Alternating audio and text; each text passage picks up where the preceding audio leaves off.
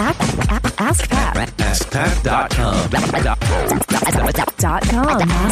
AskPat.com. What's up, everybody? Pat Flynn here, and welcome to episode 262 of Ask Pat. Thank you so much for joining me today. If you've listened to the last two episodes this week, you will have noticed that by the end of the episode, I didn't really have a voice left, and that's because last week I lost my voice, and I'm just getting it back. However, today I feel so much better, and I suspect I will be able to last to the end of the episode without coughing in your face. So thank you so much for all of your patience with me getting my voice back. You know, it's hard to lose your voice when you're a podcaster, so I'm really glad I'm glad to be back. Anyway, today we have a great question from Michelle, but before we get to that, I do want to thank today's sponsor, which is FreshBooks.com, an amazing, super easy to use cloud accounting solution to help you with all of your business finances and keeping all that stuff organized, especially when it comes around to tax season and you just need a click of a few buttons to get all the reports you need to give to your CPA or whoever's taking care of your taxes. Seriously, they have a mobile app that is so easy to use as well. You got to check them out. Over 5 million users are using FreshBooks.com right now. You can be 5,000,001, and you can try it out for 30 days for free by going to getfreshbooks.com and enter Ask Pat in the How Did You Hear About Us section. So check it out there. Thanks so much, and here is today's question from Michelle. Hey, Pat, it's Michelle. Thank you for all that you do. I've learned so much from you, and you have greatly impacted the way that I will do business, so I appreciate you. Listen, here's my question. I am a physician and want to market some educational courses for other physicians. As you can imagine, that's serious business. And I am not so serious. I am much more laid back. I enjoy medicine, but I also enjoy laughing and just doing regular stuff and would like my website to reflect that.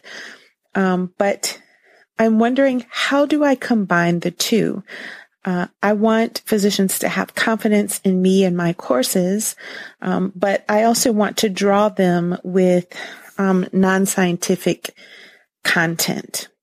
So I'm wondering, on my website, should I have a menu tab that takes people from my not-so-serious website to a URL that will offer my educational courses? I'm not sure how to set that up.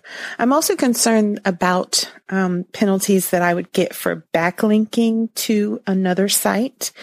And the final question I have is related to curating content, not copying, but curating content and the penalties that I might see from Google if I curated content on my website. Thank you for your help. You are awesome.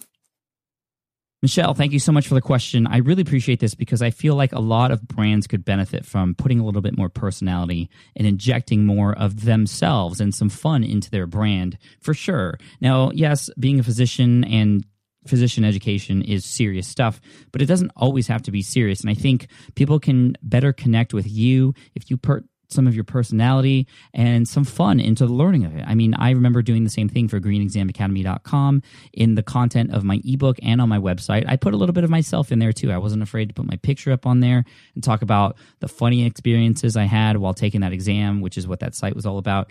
And so I think you could do the same thing and do it very, very well. So I have some tips for you to help you combine the seriousness with the fun and the excitement and the laid back style that you have, which of course I could relate to because I'm from California and all of us, you know, we wear flip-flops all day long. Not really, but a lot of us do. Now, here are some tips to help you combine the seriousness and the fun in what you're about to teach or what you are teaching to other physicians, which I think is really cool. So the first thing, number one rule is you want to make sure your content is always helpful, no matter what tone it's in, no matter what. Maybe you put jokes in there, whatever. It has to be useful information. If it's not useful, it could be the funniest thing in the world. It's not gonna help, and it's not gonna do anybody any good. Nobody's gonna follow you or spread the word of you and your brand. And so you want to make sure that the content that you have is always helpful.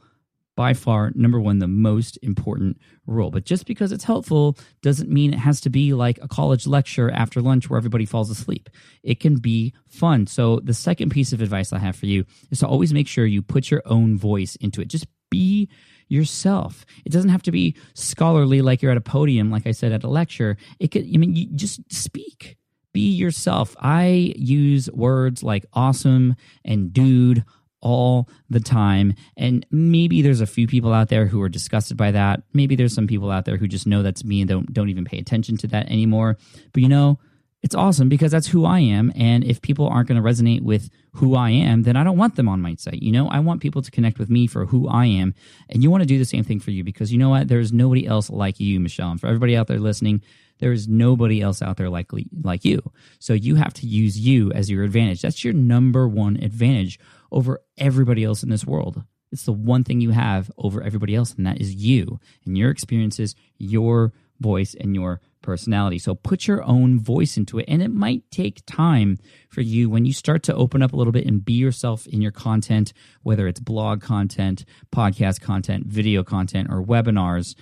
Some of those other ones, it's a little bit easier to kind of put yourself into it because you're recording yourself, like you're listening to me right now on my podcast, or when you watch my videos, you see my little quirks and my hair sticking up. I mean, that's all me, right? But when it's just a written word, it's a little bit harder.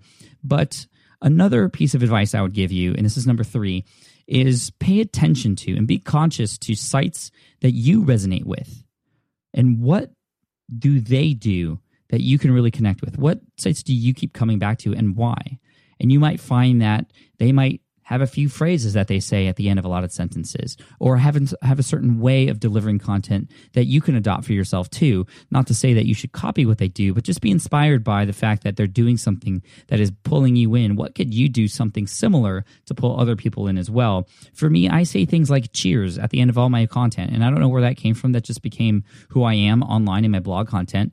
And now it's funny, whenever I talk to people over email, I mean, they tend to end with cheers too, just because that's what I say. And again, like I say, awesome and dude, and that's very SoCal of me, Southern California. But that people can connect with that, and so maybe there's some sayings or things you say that make you unique that you can inject into your content as well. So again, just paying attention to and being conscious of other sites that you resonate with, and figuring out why, so you can adopt that for your own site as well. And tip number 4. This is another great one, is imagine that the people who are taking your courses or who are consuming your content, imagine when you're creating that content, you are doing that for your best friend. And that makes it really comfortable for you as somebody who is putting that content together, but it's also really comfortable for somebody who is absorbing that content as well. And so that's why in emails or in blog content or here on this show, you'll hear me being very real and not being very structured like my English teacher would have wanted me to be. I'm just being me. And you'll hear this on a lot of other shows that people can connect with, like Tim Ferriss and Gary Vaynerchuk. I mean, especially Gary Vaynerchuk. You should listen to his show, Ask Gary V, and you'll just hear how he's just being real and being like the person who is there listening to him is just there in that room with him. That's kind of how you want it to be like. And so, I'll often just put dude at the beginning of a sentence, which I would never do in an English course and maybe not even do in a public presentation. Although I do like to inject some of myself or a lot of myself in a setting like a public speaking setting. And I feel like that helps me connect with my audience more, and you can do the same thing for you as well. And so again, just imagining those people on the other end as if you were just talking to them for real at a coffee shop or just at home with some cheese and wine and just hanging out, and you being there, being yourself in a comfortable environment, but delivering as much value as you can. And, there might be some times in your content where you might be serious, and you might have to say that to kind of pull away from that joking sort of lightheartedness of your content. And you can be like, hey guys, okay, I know I like to have fun, but this right here is really serious. You have to pay attention to this. And that's really cool because you can really hone in on parts that really are important. Not to say that other stuff you're saying isn't important, but when there's a juxtaposition there between the seriousness and, the silliness, not to say that you want to be just cracking jokes all the time, but again, just being yourself. When you can go back and forth, you kind of create this rhythm and a nice sort of pattern that people can stay engaged with. And when you flip from one to the other, just like in a public presentation, it re-engages people and it gets them to make sure to pay attention. And I know from a public speaking experience, when you sort of switch the tone a little bit, you can actually notice people sort of creep up on their chair a little bit and raise their necks because you're about to say something that is different than everything else you had just said. So using those sort of things can help you engage with your audience and just help you deliver better content. I mean, again, going back to rule number 1, always make your content awesome, but then always put your voice behind it as well. And again, just be yourself. So Michelle, I hope that answers that particular question. You had a couple other questions, which I'm just going to breeze over. Penalties for backlinking. Can you have penalties for, I mean, we've all heard about the penalties in Google and putting you in the sandbox and, penalizing you and putting you down on the ranks of Google for doing certain things. By far, again, going back to rule number 1, this is a theme that is just constant throughout the world of the internet and online business. Just deliver valuable content.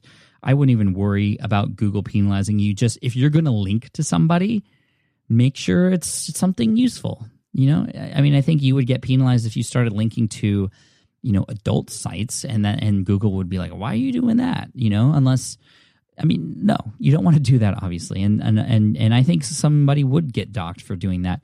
But you being the person and the helpful kind of person you are, you're going to link to useful things that are relevant to the things you're talking about.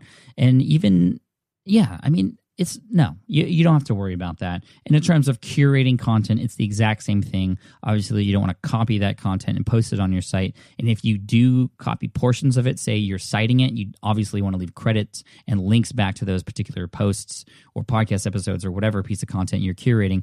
But if you have other pieces of content that you're linking to and you're just becoming a hub where people can collect that useful information, that's helpful too. And I don't think you have to worry about that unless you were curating content that has absolutely nothing to do with what you're talking about and stuff that shouldn't be there.